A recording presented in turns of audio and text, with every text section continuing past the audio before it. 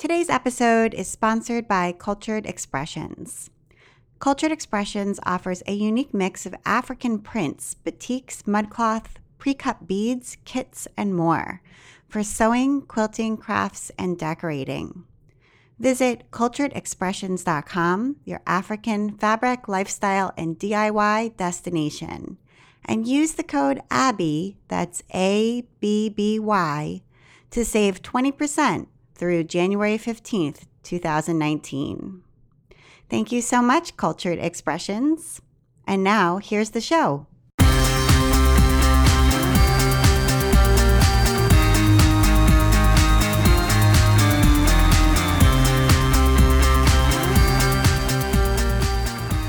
Welcome to episode 135 of the While She Naps podcast. I'm Abby Glassenberg. As we wind up 2018, I'm taking a minute to look back on the podcast this year. We've had so many interviews with guests I truly admire. Some pillars of the quilting industry have been on the show this year, including Jean Wells, who's the founder of the Sisters Outdoor Quilt Show, and Sue Spargo, who is world-renowned for her wool applique designs.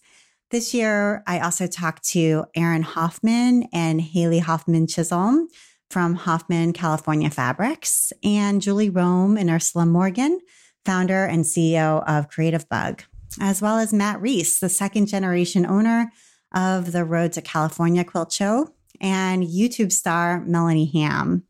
Plus, there has been a whole roster of other artists and designers who have built independent creative businesses that are truly incredible and inspirational.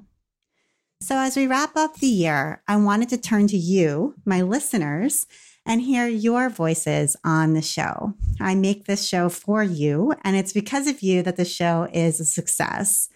So this is our third annual community episode, and it's one of my favorite episodes of the year. A few weeks ago, I put out a call on my blog and in my newsletter asking you to record yourself, and I got so many entries. Thank you so much. Specifically, I asked if you would recommend something that you are loving right now. Those of you that listen to the show regularly know that toward the end of almost every interview, I ask my guests to recommend great stuff that they are enjoying. And I always think it would be fun to get those recommendations from my listeners too. So I'm putting them together in this community episode just for you. And to help me out today, I am joined by my longtime friend, Stacy Trock. Hi, Stacy. Hi. Stacy and I first met on Twitter many, many years ago now, and she co-hosted some of the very early episodes of the podcast with me. So I'm very excited to have you back for the community episode. Thanks for having me.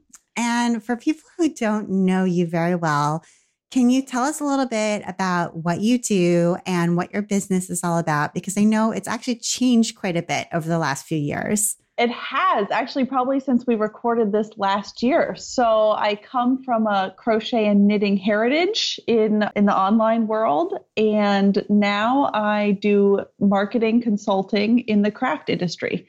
So I help small businesses write their email autoresponders. I help them with branding. I help them with their Instagram feeds, all of these skills that I learned running my own business, I now help others do, which is way less stressful than doing it all the time yourself, FYI. So my life is now more relaxed because I help other business owners be awesome, and I don't actually be my own business owner. It's kind of cool. Okay, great. And yeah, I know, I love it. And I love your pivot, and you're still in, much the same space that you were in before. You've just sort of figured out a new path forward. So yeah, very cool. And all right, I think we're ready to dive in. And I have broken up the listener contributions as well as our own recommendations into three categories. So we have a category that's just books. Then we have one that's notions and tools. And then we have one that's apps and websites and podcasts. So I'll introduce each category, and then we will both recommend a few things that we are loving right now. And then we're going to hear from listeners. Sound good? Awesome. Okay, so we're going to start with, I think, maybe my favorite category, which is books. And Stacy, what are some books that you are loving right now? Oh gosh. Okay. It's so hard. I have four that have changed my life. Okay. This year. I'm going to start with one, tartine bread. So I have made bread for years. I took a Craftsy course about making bread. I learned about the no knead bread, and I love making bread. But to make a really long story short, I just it was always like pretty good, but not amazing. And if anything changed, like the humidity or, my timing, I just felt like I didn't have a consistent, foolproof people are coming over to dinner and I'm going to make a good loaf of bread tonight. And so I, from the library, got the Tartine bread book, and it had all of the components I was hoping for. So it teaches you how to use the Dutch oven to cook your bread in, which apparently is crucial for making really crusty bread at home. It uses a little bit of whole wheat flour, and it's no knead. And it uses a sourdough starter. So it was all these components I was looking for. And every time I make bread, it's amazing. It has changed my bread life. So now we eat bread like 3 days a week. So that sounds like a great recommendation. And I think we'll alternate. So I'll go next and then we'll loop back to you. So mine is sort of not as tangible, hands-on. It's more esoteric, but I'm going to recommend The Bloomberg Way, a guide for reporters and editors. So as you may know, I do quite a bit of reporting for Craft Industry Alliance, sometimes for my blog as well. And in all honesty, I have no training. So I was a history major in college. I have a master's degree in education to become a teacher. So I did not learn how to become a reporter. My mom was a reporter. And I think growing up, I was always like, whatever I do, I'm not going to do that. It's just sort of like in opposition to her. And of course, in the end, I ended up doing exactly the same thing. So I then needed to figure out how to be a reporter, which is what I really enjoy doing. One of the things I really enjoy doing besides sewing and all those other things. But so I've been teaching myself. And so sort of like the tartine bread, I needed to know the why. I needed to understand how everything worked, how to interview sources, attribute quotes. I mean, there's so many things. And even like different types of stories you can do. I mean, there's so much to learn, and I do a lot of business reporting. And so this book was incredibly helpful.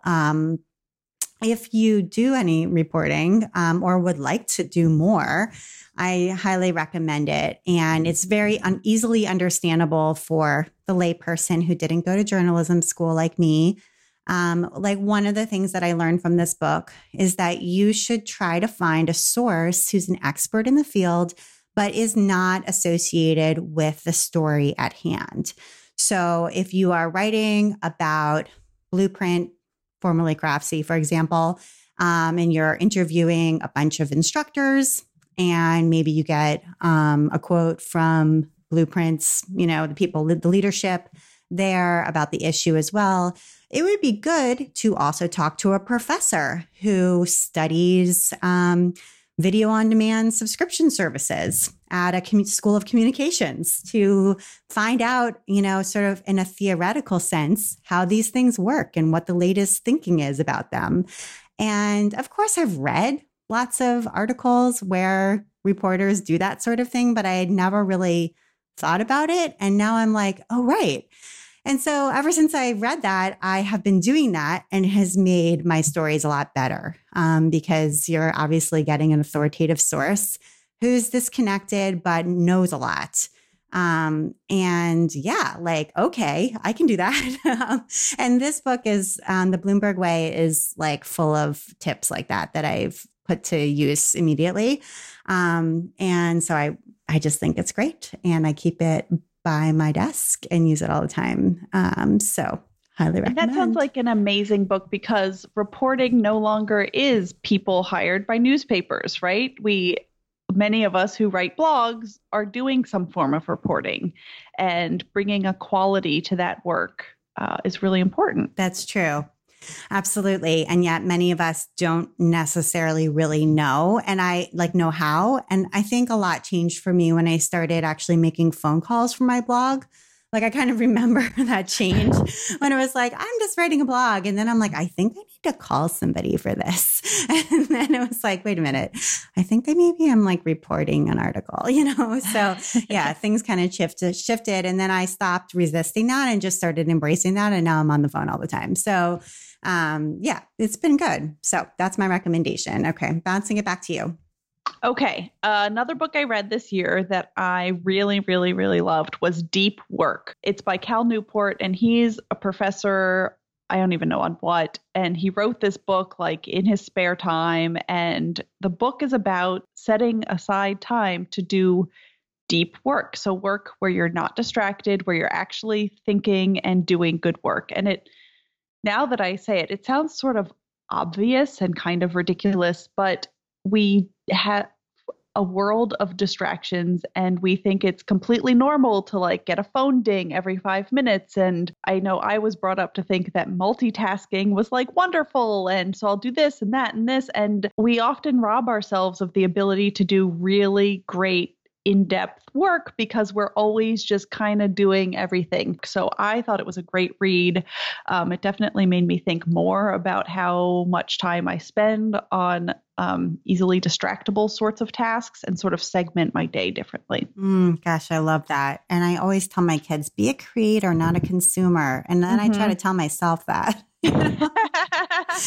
Also, in both of what we do, part of our job is staying informed on what are the latest trends, what's going on. And so it's really hard to divide that line between, I'm just looking around to stay on top of things, and, oh, wait, I haven't done anything. I've just clicked on stuff. Yep, 100%. Totally. Okay, my next recommendation is called Bible Nation, the United States of Hobby Lobby. This was, I think, the best book that I read this year. And I read pretty slowly because I read at night. I read books at night before I go to bed. And by the time I get in bed, I'm often quite tired. So I only sometimes get to read a few pages before I fall asleep. So I don't read that many books in a year, but this one really rises to the top. So this is a book that's about the Green family, which is the family that owns Hobby Lobby. And it's really about their worldview and we all know about there's a Supreme Court case about the Green family. We all know some things about them because they are in the news about their antiquities, trying to import antiquities into the United States. And then those antiquities turned out to not be legit, they didn't have legitimate ownership over them. And, some things like that kind of bubble up in the New York Times or whatever, and we get to hear about them. But this really goes deeply into sort of how they think about the Bible, how they think about, the Museum of the Bible, which they founded, which is now on the National Mall. And then, they own one of the largest craft chains in the United States. And so I think they fund a whole bunch of research. It's fascinating and really well researched. It's written by professors and they really go deep. It was eye-opening to me and very, very well done. So I would definitely read it, sort of no matter where you fall on the religious or political spectrum. I think it's super fascinating. So go take a look. Okay. So just a month or two ago, I got a spinning wheel. And just to address some things I read on my comments on Instagram, I did at one point say I didn't think I would ever spin. I also said that when I lived in Minnesota and I realistically could knit a couple sweaters a year and have a use for them. I now live in Southern California and it's winter and it's still 68 degrees. So, things change. So now I'm looking to do crafty things that, take more time. So now I'm doing some spinning. So I have a Louette S10. It's double treadle, Irish tension. There's so many options. I had no idea about all this stuff. So I have a wheel And when you learn a new hobby, it's so hard to orient yourself because everyone has opinions about everything. And you kind of need a person to follow and just be like, yeah, I'll do what you do. And I'll get on board with what you're doing. So Jillian Moreno wrote a book called Yarnitecture. It's like architecture, but with yarn in it. And so it's a book for knitters, how to spin so that the yarn comes out in a way that you as a knitter would like. So this approach just made so much more sense to me. So I didn't have to learn all kinds of things about spinning. I kind of just learned some things that I felt like learning in a way to get the stuff that I wanted. So far, it's been going really well. I spun a skein of yarn and I'm knitting a shawl with it. So for knitters who are thinking of spinning, I really recommend Yarnitecture as the gateway because I felt really overwhelmed by a lot of the other resources out there.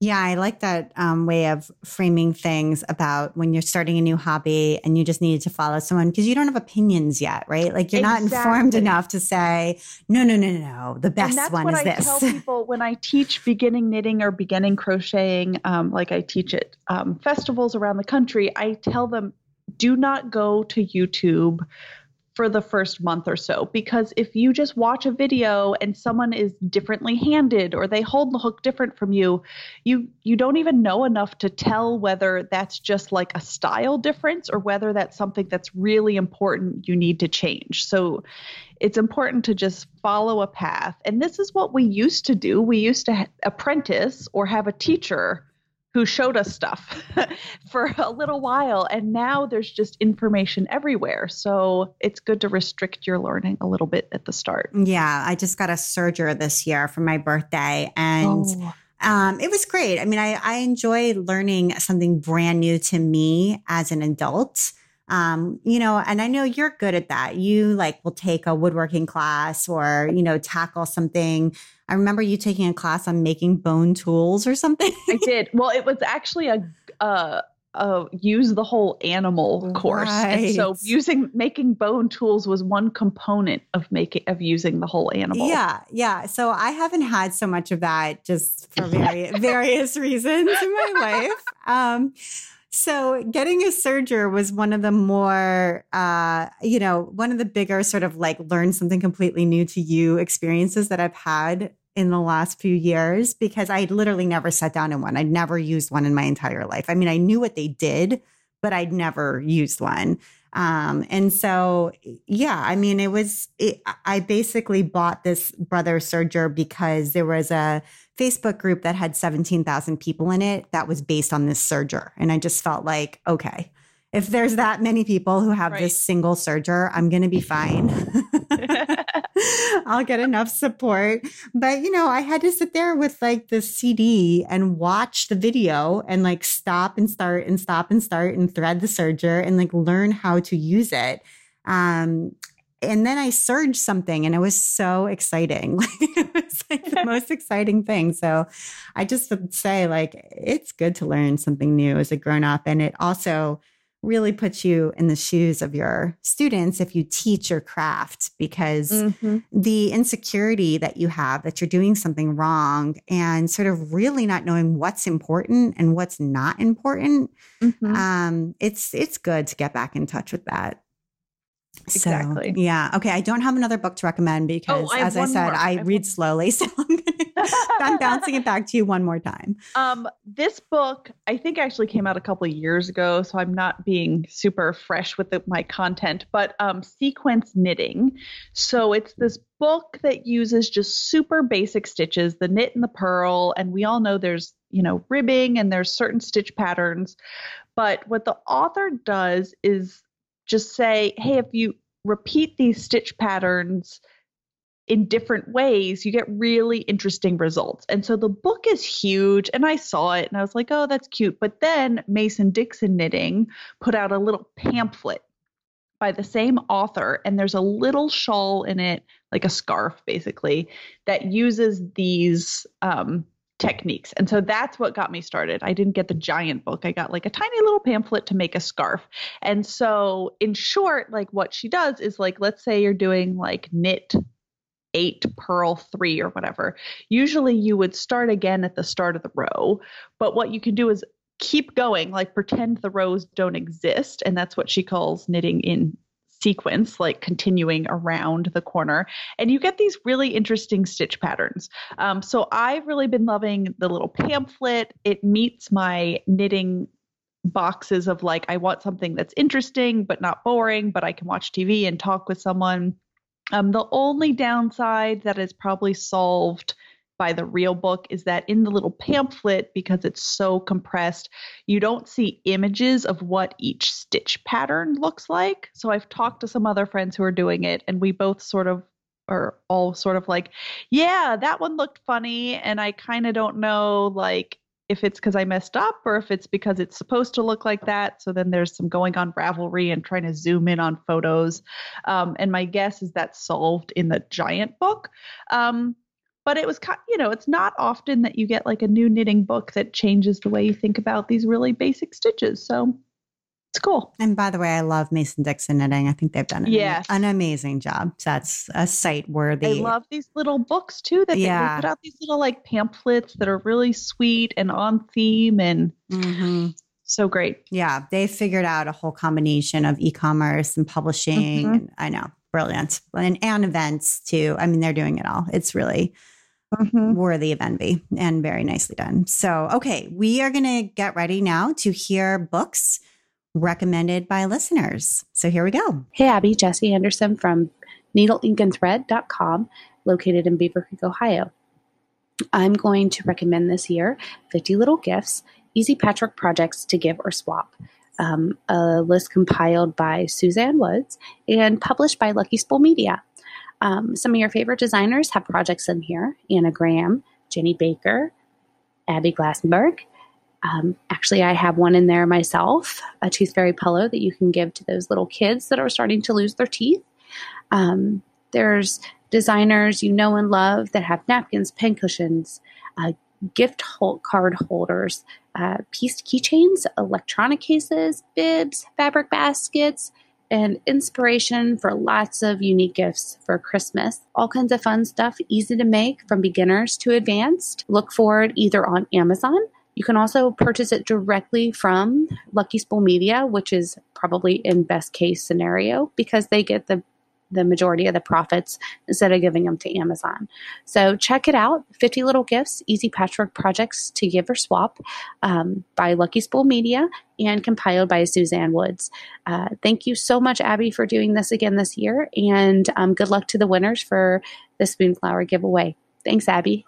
Bye. Hi, I'm Kimberly Payne from Straight Stitch Designs. I'm excited to share with you what I think is the greatest thing for creatives and creative business owners, and that is Craftcation. This conference, which is held in April in Ventura, California, is hosted by the ladies at Dear Handmade Life. It was sort of life-changing for my business last year. I got to spend 4 days with other makers and business owners, and it really elevated my business. But even if you don't have a business, this is an incredible conference to really inspire you and make changes in your maker life or your business. I highly recommend it for all creatives. So if you want to find out more information about the conference, check out dearhandmadelife.com/craftcation-conference. I am telling you, it's an amazing 4 days for you and your business if you happen to have one. I want to take a minute now to talk about our episode sponsor, Cultured Expressions. Lisa Shepard Stewart has turned her lifelong passion for sewing and African textiles into cultured expressions, promoting the creative use of authentic African fabrics. Cultured Expressions offers a carefully curated mix of African fabrics for sewing, quilting, decorating, and crafts. She created the niche brand in 2000 to promote her how-to project books, beginning with the award-winning African Accents, Fabrics and Crafts to Decorate Your Home, published in 1999. The Cultured Expressions brand steadily grew to include trunk shows and workshops along with the merchandise. Later, Lisa developed Sojourn, travel opportunities, creating unique textile-oriented itineraries to Jamaica, Ghana, Santa Fe, Colorado, and other destinations. Upcoming sojourns include a wine lovers quilt retreat in Colorado and popular Santa Fe sojourn, both in 2019, and a fourth sojourn to Ghana in 2020. In addition to Lisa's 3 books, she publishes Fabrigasm, the magazine for lovers of African textiles, when time allows. This month marks the first anniversary of Cultured Expressions' new studio, a perfect addition to the downtown arts district of Rahway, New Jersey. Having a retail and educational workspace brings the Cultured Expressions experience to the general public, with hands-on workshops, private parties, sip-and-sews, and lots of inspiration. The studio also stocks fabrics by the yard and various specialty items beyond what's available online. So visit culturedexpressions.com or visit them in person in Rahway, New Jersey. But if you do visit them online at culturedexpressions.com, use the code ABBY, that's ABBY, to save 20% now through January 15th, 2019. And subscribe to their newsletter online for future updates and offers. So cool, Cultured Expressions. Thank you so much, Lisa. And now back to the community episode. All right, that was awesome. Thank you so much to everyone who recommended a book or two, and all of the books that Stacy and I recommended, as well as the ones that you all recommended, will be listed in the show notes at walshynaps.com. So if you want to check any of them out and you missed the title or didn't have a chance to jot it down, that's totally okay. You can click over and easily find them. So now we're going to start talking about some notions and tools. And as people have probably figured out, you crochet and knit. I know you do some sewing. I mostly sew. And, you know, we like to do other crafts too, embroidery and other things. But so let's dive into the notions and tools that you are loving right now. So I'll let you go first. Okay, I'm going to start with one that's not craft related, but I think we all can identify with. So last Black Friday, I got a Surface, which is basically like a tablet. It's kind of a computer, but it's like a tablet. And I just changed the whole way I work. So up until that time, I had a laptop that was huge and had all of the space on it. And I wanted to have all my files all the time. And this idea of working in the cloud or only downloading what you need was really foreign to me. And when you get a little tablet, there's only so much space. So you can't just keep everything on it. So I made a really concerted effort for like 2 months to go through all of my files and really tell the difference between what I was keeping because it was archived and putting it on a backup hard drive and what I was actually working with right now. So I've completely changed the way that I've worked. And I've started using cloud storage. And this is tied into a book recommendation because I already used up all my books. I read Work Clean, which is about how chefs do mise en place and they prepare everything and keep it very organized, which allows them to prepare huge amounts of food very quickly during dinner service. And if someone drops out, a new chef can come in and pretty easily do what's been set up. And how to bring that cleanness and ease to your work life, because a lot of us just have icons everywhere and the desktop has stuff on it and we have files everywhere.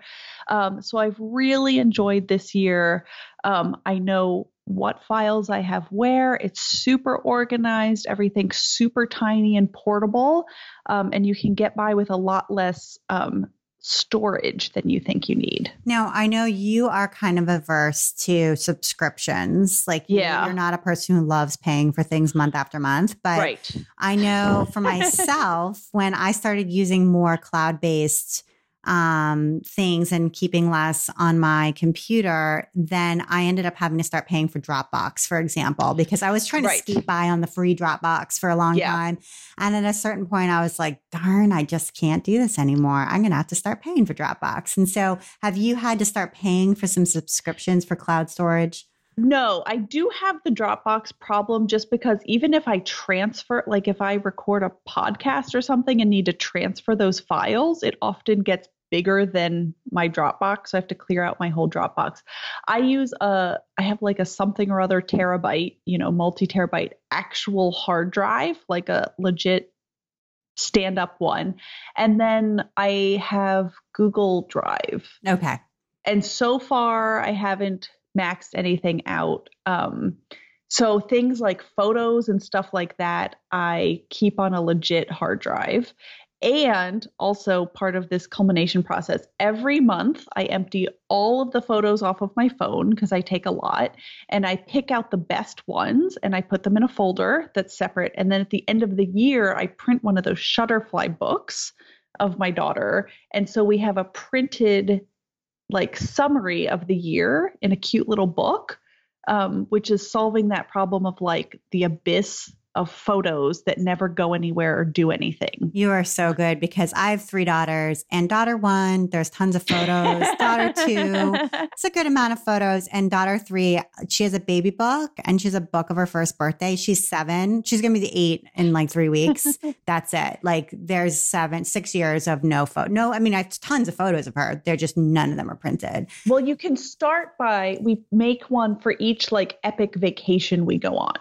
So we went to Buenos Aires and I came home and I just made a photo book of those photos and just stick it on the shelf. And so there's no backlog that way. You don't have to go back until from when she was 2. I know. You could just be like, last week we went to DC and here's our photo book. Okay. I'm going to get motivated. I got to do something. So, all right. I want to recommend, I was at Quilt Market this past weekend or the weekend prior, and, I met with Rhonda Pierce, who works with Euronotions, and they are the American distributor of Schmetz needles for sewing machine. They're the universal needle for sewing machines. And she gave me these really great needles. They are Microtex needles, which are super duper sharp, but they are like the chrome version, which is even nicer. So they're like strong and sharp. If you think about it that way. And so I came home, I popped them in my machine as soon as I got home, and I've been sewing with them all week. And I was kind of like dubious, like how much of a difference is this really going to make? They basically look like, the all-purpose needle I've been using forever, but they're nice. They are so strong and so sharp. Like they break less, they go through your fabric. And I sew dolls and toys. So I'm often sewing through 4 layers of fleece. Like that's pretty common for me, and it's pretty thick. Like I usually have to raise the presser foot like even high, super raise it in order to get the layers of fleece under there. So that gives you a sense of how much fabric I'm typically sewing through, and it just goes right through. It's super nice. So I have to say, I'm kind of sold on the Microtex chrome needles. They do make a difference, and I recommend them. So, and those are the things worth paying extra for. It's something you use constantly that makes your life easier. Yeah, it's just going to be smoother and break less. And it's just like you're going to have to stop and start less often and like fix stuff on your machine, which is always such a bummer when that happens. And you're like, it's all like tangled or the needle's broken or whatever. Like that just happens less frequently, which is better for creative flow. So go get some and try it. See what you think. All right, it's your turn. Okay. So everyone knows I've been doing EPP, English paper piecing, for a while. I think I've been working on this quilt for 4 years. And last year you recommended some of the sewing needles, speaking of needles, that are in your shop. So I got some. They're really nice. Now that I've been talking more to people about EPP, I realize I do something a little different than other people. So I'm doing a hexagon. It's a 1.5 inch hexagon. And for papers, I use a hole punch. So it's a Fiskars, I guess it's for die cutting paper, but it's a giant hole punch in the shape of a hexagon. And from index cards, I can punch 2 at a time and I can get 6 hexagons, and I just punch. And I leave my papers in until I'm done the whole top of the quilt. And here's why. So when I was doing samples, if I took the papers out and then I ironed it, I felt like I could see the seam on the inside of the hexie. And I just wanted it to be super, super crisp. And especially since I've been already working on this project for 4 years, there's a lot of time that can go by that, it's crumpled in the corner or whatnot. So I've been leaving all of my papers in, which I can do because I'm just hole punching index cards. I'm not buying like plastic templates or anything. And then I can iron the whole thing and it looks super crisp. So I have no idea how annoying it's going to be to take them all out. I think the answer is a lot, but that's what I've been doing. And I know that's very controversial because most people take the paper out, but I just really love the crispness. No, I leave my papers in there. Do you use a glue stick to adhere them temporarily while they're in there? I do a dot for a millisecond, but then I sew baste. Okay. But I sew baste only on the internal corners. I don't go through the fabric, on both sides. So I don't have to undo the basting. Mm-hmm. Okay. Yeah, it's not too hard. You can use a crochet hook to pull them out, by the way. Mm-hmm. Yeah. I have those. Yeah, I'm sure you do. Mm-hmm. Yeah, it's not too bad. I think that's good. I've been working for many, many months on this Haptic Lab embroidered quilt of Boston. I live in Boston, or right outside of Boston. And it's a map of the entire city of Boston. And you basically attach 3 layers of the quilt by embroidering all of the streets and all of the bodies of water and all the side streets of the city, which if you live in Boston, that's a lot of streets. So I've done all the main streets and I've done all the bodies of water, but now I'm doing the side streets. And honestly, it's very tedious. Do they have different cities? Well, yes, they do. Oh, I know. You might like this project. Yeah. Check it out. They're by Haptic Labs and they send you, it's printed on like an interfacing. So you have to buy your own fabric. Mm-hmm. And so for the backing, I bought like, it almost looks like water because, Boston's on the Charles and on the Atlantic. Mm-hmm. So I bought one that's very kind of busy because your stitches kind of show on the back. So I wanted to make sure that they would kind of get lost. And then the front, I'm just doing like a white Kona. It's like a cream Kona cotton. And it was really fun to work on when I was doing like the main streets in the water because it was like boom, boom, boom, boom, boom, making progress. But the side streets, I don't know. I'm going to have to try to come up with a way to go a little faster. And if I'm going to finish it in my lifetime. So anyway, because Can you just skip the side streets? I know. Would anyone know? I was at soccer practice the other day working on it. I had that exact thought. I was like, can I finish it? Just like skip this part. All right. I wanted to recommend a laptop stand. So I do a lot of conference calls where it's a video call. And for a long time, I was kind of doing them with my laptop on my desk. And what that ends up looking like when you see me is a lot of double chin action. Mm-hmm. And I was not so attractive. And then I started putting my laptop on a box. Like I would just go get a box, like a cardboard box from the garage and stick my laptop on that. And then I was like, I got to get some sort of real solution. So I bought this. It's not very expensive. It's a laptop stand and it's just kind of like lifts your laptop up off of your desk and tilts it so that you are looking up at it. And that's a much more flattering point of view for you on video calls.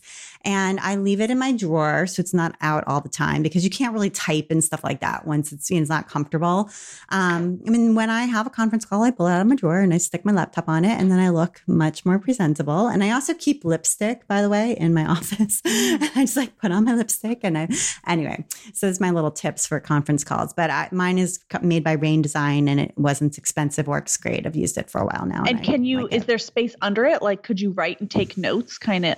It's really compact. Yeah. I have like a MacBook Air and it's about the size of that. So yeah, I've got plenty of more space on my desk, but I like to just put it away when I'm not using it. But yeah, it's lightweight. So recommend that. All right. We have time for you to recommend probably like one more thing. Okay. This is a quick thing. Okay. On my Christmas list for this year is twill and print enamel pins. So I think we all have our little stash of enamel pins, but Twill and Print makes all these craft ones, and they have these rotating ones. So like there's one that says like just one more, and it can be like row or like one more coffee, and it like rotates, and it's like a little wheel, and they have row counters, just super cute, creative crafting enamel pins. Oh, lovely. I have a collection. Do you have a collection of crafting? I do. Me too. I do. And do you have like a way to display them? Did you make something? So at first they were just in a drawer, and then I got a really sweet project bag that you could put them on, but I just felt like I was fighting it all the time. They'd get caught, they'd fall off, it was heavy. So now what I have is just a really nice bulletin board from the Container Store. You know, they make ones that are meant to be very decorative, and I just put the pin in. So they're on my wall next to like my jewelry box in my bedroom, and then I save the backs in a little box, and then I might wear one. I'm going to make a little pennant banner because I have a collection, but they're in my jewelry drawer, so they're put away basically. And I love them. You should see them. Yeah. I know. I want to pick, and I also have my Sewist pin, which is like one of my best sellers for my shop. So I make a pin and it's in a drawer. So I'm going to, I have to redecorate in the studio a little bit, and I'm going to put them out because that's on my list. Okay. Now we're going to hear some recommendations from listeners. Hi, Abby. I appreciate your podcast and the many other things that you do and you offer to us. And hi, fellow listeners. I'm Joan Olson, and I live in Northern Illinois. My website is greensheepstudio.com. I'm calling in today to recommend Daylight light bulbs. In my business, I make blankets from repurposed felted wool sweaters, and I'm quite dependent on good light for seeing the fabric color accurately while I'm working on the design stage. But where I live, especially at this time of year, there's no guarantee of a ton of sunshine. And right now, it actually starts to get dark by late afternoon. So after doing some research, I bought 6,500 Kelvin light bulbs, as well as a 3-bulb floor lamp. I just went to my local big box home improvement store. And that tool has made a world of difference in providing the consistent light that I need to design and to sew. So I don't really think that brand matters in this case. I'm just recommending the generic tool. But I have one caveat. I'm also careful to turn them off as evening approaches because I don't want to mess with my sleep-wake cycle. Thank you, Abby. Hello, my name is Donna Westerkamp from Lombard, Illinois. My website is donnawesterkamp.com. I'm recommending full-line stencils. You apply the chalk with your quilt pounce pad, and it goes right through the stencil. It is fast and simple and an easy way to mark your quilt. I bought mine at a quilt show, but they do have a website called fulllinestencil.com. Thank you. Hi, my name is Kelly Robinson, and I am from North Texas. I'm on Instagram at Texas Farm Gal. The product that I love today is a little needle threader by Bohin Needles, Bohin. It's a little French company, and you may have heard of their needles before, but I swear the eye of the needle gets smaller and smaller every year. So this little needle threader, you just put the eye of the needle down in the little cup, you lay your thread across, and you push a button, and voila, it's like magic. The needle is threaded. I was spending so much time trying to hold my needle up to a light and get it threaded, especially at night when I'm sewing in the evening. And this is just like magic to me, and I just love it. So check it out, and I love your podcast. Thank you. I am Leanne Nagel from Grand Rapids, Michigan, and on simplycleverdesigns.com, I'd recommend the Bobbin Buddies, which can be found on amazon.com. They are hands down the best time-saving item I use while sewing. I never have to waste time matching my bobbins and thread, since the Bobbin Buddies keep the bobbins attached to the thread. Thank you so much, everyone, for the great recommendations. As a little reward for listeners who are brave enough to record their voices and give me permission to play the recordings on the air, we are going to draw some names from everyone who contributed and give away 2 fantastic prizes. First up, we have an awesome gift from Spoonflower, the print-on-demand fabric company. One lucky winner will get a $35 credit to spend on Spoonflower, plus a Spoonflower sample pack with samples of all the fabrics and materials available, including the wallpaper and the gift wrap, and a copy of the Spoonflower Handbook, a DIY guide to designing fabric, wallpaper, and gift wrap with 30-plus projects, which is a beautiful book published by Abrams. So altogether, this gift is valued at $60. Okay, I've got all of the names of everyone who called in on a little slip of paper in this box, and I'm going to close my eyes and pull one out. So the winner of the Spoonflower prize is Donna Westerkamp. Donna, congratulations. I have the Spoonflower Handbook, and it's so good, so I'm really jealous of that prize. Our other prize is from the lovely people over at Chronicle Books, and they've published a beautiful new notebook for artists and makers this fall. It's called the Go-To Notebook with Mohawk paper, and it was designed by creatives for creatives. The Go-To Notebook includes superfine paper, project planning and tracking pages, a pocket for storage, a silk ribbon marker, lay flat binding, and a tactile cloth case. And they come in 2 different colorways with either lined or dotted pages. So one lucky winner is going to receive 2 of these beautiful notebooks. All right, one more time. I'm putting my hand into the box. Give it a good shake. Pulling out a name. Let's see. And the winner of the Chronicle Books prize is Trixie Simons. Trixie, congratulations. I know Trixie lives in Australia, so that's awesome. Congratulations. Congrats! That sounds like a really amazing package. And our final category is apps and websites. So it feels like there's always so many new things in this category. So many. And it's always being refreshed. So Stacey, what apps or websites are you enjoying right now? Okay. It's such a, okay. There's so many. One thing that has changed in our house this year is we got an Alexa or an Amazon Echo. And so I can't say her name too loud or she'll start talking at us. So we live in I don't know where we live, in like this hole where there's no radio. So we don't get radio reception. And I only got this Alexa thing because it was like on sale for $30. And I was like, well, that's a good price for something that can just be a radio, you know? So I wanted to listen to NPR, and you plug it in the wall and it syncs with your Amazon account, and you say like, hey, Alexa, play NPR, and it'll do it. But then it does all this other stuff. So like, well, one huge advantage, which was the second reason I got it, was my daughter can use it without her being on my phone. So in our house, she's not allowed to touch the phones. But if we wanted to play music, I would put Pandora on my phone. And so then the phone was becoming this really interesting thing that did all these kinds of things. Or if she wanted to know something, I would look on my phone. And I really didn't like the phone becoming such a thing. So now she can just go ask Alexa how to say something in Spanish or what the weather's going to be.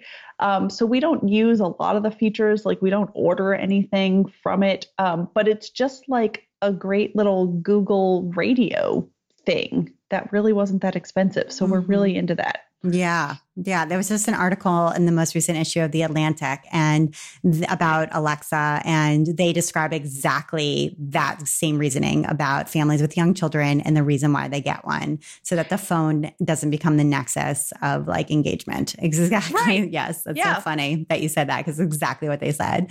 And I have teenagers, so, you know, it's a whole different situation over here. But we don't have one, and I'm a little fascinated by one. So I have to spend some time interacting with one at somebody else's house and see what I think. Well, the other thing we can do that we do use is you can drop in on people. So I got my mom an Alexa, and you can just say like, drop in on, you know, mom or whatever, and try not to say any of these things too loud because I like call my mom. And I think it can sync with your phone. So if you're a family that Skypes often. And, there's all these networking things you can do too. We don't use it that often, but, it's cute. Yeah, that's cool. All right. I wanted to recommend a new way that I am changing my link on my Instagram profile. So for a long time, I was using Linktree because, you only get that one link on Instagram. And I, of course, would like it to link out to a bunch of different things. But Linktree was getting kind of buggy. And I noticed that people were using something different that I liked better, which is link in profile. I don't know if you use this, but I really like it. And I noticed it first from a bunch of food bloggers. Because it works really well for them since they are posting a picture of a recipe, of a dish like cookies or something like that. And when you click the link in their profile, you see that exact picture of the cookies. You see a whole grid, their whole grid, basically, and you just click the one that you wanted and it takes you right to their blog post where it shows you the recipe for the cookies. And so it's really, really visible, but basically it makes your entire grid clickable. And it's really good for craft bloggers too, because, a lot of times on Instagram, you're posting pictures of something you're making or something you've made, a tutorial, whatever, or your new fabric line or whatever it might be. And it would be nice if your entire Instagram grid were clickable, and this makes it that way. So what's nice about it too is they give you a 1 month free trial. So you can try it out and see if you like it, which I did. And of course, I loved it. And now I'm paying for it. The annual fee, I think it's $29 or something like that. That's not bad. Totally worth it as a professional tool, considering how dependent we all are on Instagram as a marketing tool. It also, when you start paying for it, I actually even think with the free trial, they give you really nice statistics. So you can see how much engagement your photo is getting, and how many clicks it got, et cetera, at a glance. And it works on desktop. You can see those analytics on desktop. You can change things on the desktop too. And it's not just on mobile. So you can add descriptions and change the link and that kind of thing on your desktop computer. So how do you do the upload? Is it very connected with Instagram? It is. Basically what you do is you're in your Instagram on your phone, you do the caption, upload the photo as normal, and then you can just paste a link into the caption. Obviously, that link isn't going to be clickable in the caption, but that tells link in profile that there is a link there, and it just automatically makes it clickable when people go to your profile link. That's amazing, because that's what was so annoying about Linktree was that you kind of had to go to your desktop, you put a thing in. Yeah, that's really good. This is better. I think it's better. I've never had to be buggy in the couple months I've been using it, and it's professional. I love it. So I get it. I don't see why anyone wouldn't get it. I also just think Instagram should buy it and just make it standard. It just makes Instagram better. Or make links clickable. Just do it. What are they waiting for? Do it now. I know. Okay, let's hear some app and website recommendations from listeners. Hi, my name is Kristen Esser, and my website is Simple Handmade Every Day. And I wanted to tell you about a quilting blog called Elm Street Quilts. This is from Patty Dudek, and it's full of tips and tutorials and lots of modern quilt inspiration. But what makes it unique is something that she runs once a month called One Monthly Goal. And this is a link-up post where anybody with doing any kind of quilting or knitting or crochet, basically fiber and yarn, fabric and yarn, can set a goal for what they want to accomplish that month and take a picture and link it up on the blog and look around at other people's link ups for inspiration. And then at the end of the month, check in with how they did, again with a picture and a link up. And she runs prizes, and it's very cool. But what it mostly does is give you that little bit of accountability to make sure that you really are moving forward on your creative projects. So I enjoy that, and I think that it's kind of a fun little service that she's running for the industry. So again, Elm Street Quilts One Monthly Goal. Hi, Abby. It's Mary Howard, and I'm the UK correspondent for the Craft Industry Alliance. I'm located over here in England, just outside of Manchester. I've got two websites. There's the makeanddostudio.co.uk, which is where I list the different classes that I teach. And then there's maryhoward.com, which is where I list the professional services that I have. And I have two apps that I think are fab, and they save me loads of time, and I use them virtually every week. One is called Storeo, and Storeo, Storeo, allows you to film a chunk of video, and then when you go to upload it to stories, on your Instagram stories, it will break them up into 15-second sessions, which is great. It means that I don't have to do it. And when it actually gets uploaded to your stories, it looks like a seamless conversation has happened when you go from one post to another. It's very difficult to explain, but if you can have a look at it and even try it, it is amazing. I really do like it. The other one is Unfold, and it's Unfold. And the idea with that is that you can upload both images and video to the app, and you can pick a theme. You can pick almost like frames that it will have around that story. And again, I really like it because there are times when if I use one of the existing frames or existing themes, it really helps one of my stories come a little bit more alive. And I find at times now I can almost use it as part of my branding. So those are two apps that I like. The reason I like them is they save time. And isn't that something that we all need a little bit more of? All right. Thanks, Ab, very much. Bye now. Hi, I'm Stephanie Woodson, and I'm from the United States. I blog about sewing and crafts at Swoodson Says. I am recommending my favorite Twitter account. It is called Women's Art 1, the number 1, not spelled out. And every day, multiple times a day, the account tweets out a picture of a piece of art with the creator and where they were from, sometimes the time, the year that it was created.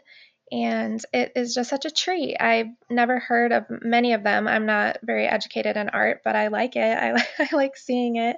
And it's just such a diverse group of mediums and time periods and countries represented. I just love it. And hopefully you will too. Hi, Abby. My name is Kat Griffith, and I'm a stuffed animal maker from North Carolina. My Instagram name is SewBotCat. I'm calling in today to recommend Articles of Interest, a podcast miniseries from the folks at 99% Invisible that is all about the history of textiles and everyday clothes. Through a blend of stories and interviews, Avery Trufelman discusses a broad range of topics, whether it's the meaning behind different textile prints, the elaborate process that goes into jeans manufacturing, to in-depth looks about why kids' clothes look the way they do today, and why women's clothes lack pockets. Though I don't actually work in fashion or clothing, I found the shift in perspective fascinating, as it helped me get out of my own head and get a new appreciation for the fabric I use in my day-to-day. I mean, looms influenced early computer code. How nifty is that? It just really needs to geek out about all these different things, and I wanted to share that with your community because I found it inspiring. Articles of Interest can be found on 99percentvisible.org/AOI, on Apple iTunes, or through a quick Google search. Love your podcast, and I'm happy to share. Thank you. Bye. Hi, my name is Frances O'Rourke Dow. I'm calling from Durham, North Carolina, and my website is offkilterquilt.com. I'm calling because I want to recommend my favorite new crafty podcast of 2018, which is Kristen Esser's Simple Handmade Every Day. In each episode, Kristen talks about her latest crafting projects, mostly quilting, but also knitting, as well as living simply and cooking from scratch. She talks about what she's reading and what she's listening to and a little bit about her family. I really appreciate that this is a podcast that sounds good, which is to say it sounds professionally produced, but it's also very personal and relaxed. Listening to it is like having a good friend over for tea, which makes sense since Kristen really loves tea. I'm especially excited about the hand-piece quilt-along that Kristen is doing beginning in January because I've always wanted to do a hand-piece quilt, and she has inspired me to give it a try. Anyway, listening to Kristen is really like spending time with a friend, so I highly recommend Simple Handmade Every Day to all crafty podcast lovers. Kristen's website is www.kristenesser.com, and that is Kristen with an I, actually with two I's, Kristin. Okay, thanks a lot. Hi, Abby. My name is Gay Barrett from Selma, Indiana, and I want to recommend that everyone go to the Stitch stitchtvshow.com. They certainly live up to their reputation of quilting chat with friends. They have twice monthly talk shows, virtual stitch-ins, which I absolutely love, and celebrity interviews, and so much more. So I find Pam and Lynn to be fun, funny, and yes, there's a difference between fun and funny, and informative. They are my virtual quilting buddies, and every time I set up my sewing machine and get out that fabric, Pam and Lynn are behind me just talking away, and I love every minute of it. So please check them out at thestitchtvshow.com. I'm Kim Artucci, and I live in the Virginia suburbs of Washington, D.C. I am one half of the Brimfield Girls from BrimfieldAwakening.com. And when I heard you mention the call for favorite things from your listeners for your community episode, I nearly burst out of my sewing room chair. And that's because I am in love with the Quilt Fiction podcast by Frances O'Rourke Dowell. It's called Friendship Album 1933, and it takes place in the fictional town of Milton Falls, Ohio during the Depression. It's about this unexpected group of quilters who create their own quilting bee and the stories that weave their lives together, kind of like the quilts they're making for that year's 1933 World Fair, the Sears National Quilt Contest. So the author, she reads about 2 chapters, I'd say about 30 minutes worth of her book in each podcast that drops every Friday. And since I love hand stitching, especially with Depression-era feed sacks, having this particular podcast in my ear while I sew with them, it's just something I look forward to each and every week, and I think your listeners will as well. You can get this podcast at quiltfiction.com. Thanks so much. And Abby, on a side note, I just love the work you do. Your journalistic approach to covering the quilt industry is just the best out there. So thank you so much for that service, and I wish you continued success with your podcast. Happy holidays.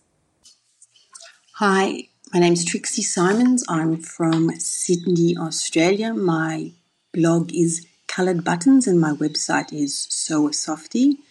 I'd like to recommend a podcast today. I really like listening to podcasts, although I don't always get a chance to. I sometimes wake up early and decide I'm going to listen to a podcast, but that doesn't always work because I fall asleep halfway and I need to listen again. The podcast I'm going to recommend today is called Social Media Marketing. It's with Michael Stelzner. I find there's just lots of ideas and I get a lot of inspiration from the podcast, even if the topic isn't directly related to me or really good for me. I find sometimes that the speakers just say something or have an idea that sparks lots of other ideas, and I find that really, really useful. And he also always starts the show with a new app or new online tool that they've discovered, and I find it just really interesting, and it sort of makes me aware of all the different tools and apps that are around. Thank you.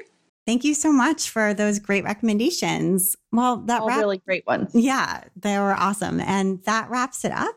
Thank you to everyone who participated in this community episode of the While She Naps podcast. And thank you so much to Chronicle Books and to Spoonflower for donating those awesome prizes. And thank you, Stacy, for hanging out with me and recommending such great stuff. Thanks for having me. And where can people connect with you online? So online, I am at staceytrock.com. So it's STACEYTROCK. And I'm Stacy Trock on Instagram and Stacy_Trock. I know, on Twitter. Lost out on that one. Awesome. And you've been listening to the While She Naps podcast. I'm Abby Glassenberg. Visit my blog, whileshenaps.com, where you can sign up for my email newsletter to get the best in sewing, blogging, and small business delivered right to your inbox each week. Today's episode was sponsored by Cultured Expressions. Visit culturedexpressions.com, your African fabric lifestyle and DIY destination. And remember to use the code ABBY, ABBY, to save 20% on fabrics, kits, and embellishments, and more through January 15th, 2019. And be sure to follow them on Instagram and Facebook at Cultured Expressions. Thank you so much, Cultured Expressions. And if you enjoy the show, tell a friend about it. Thank you so much, and I'll see you next time.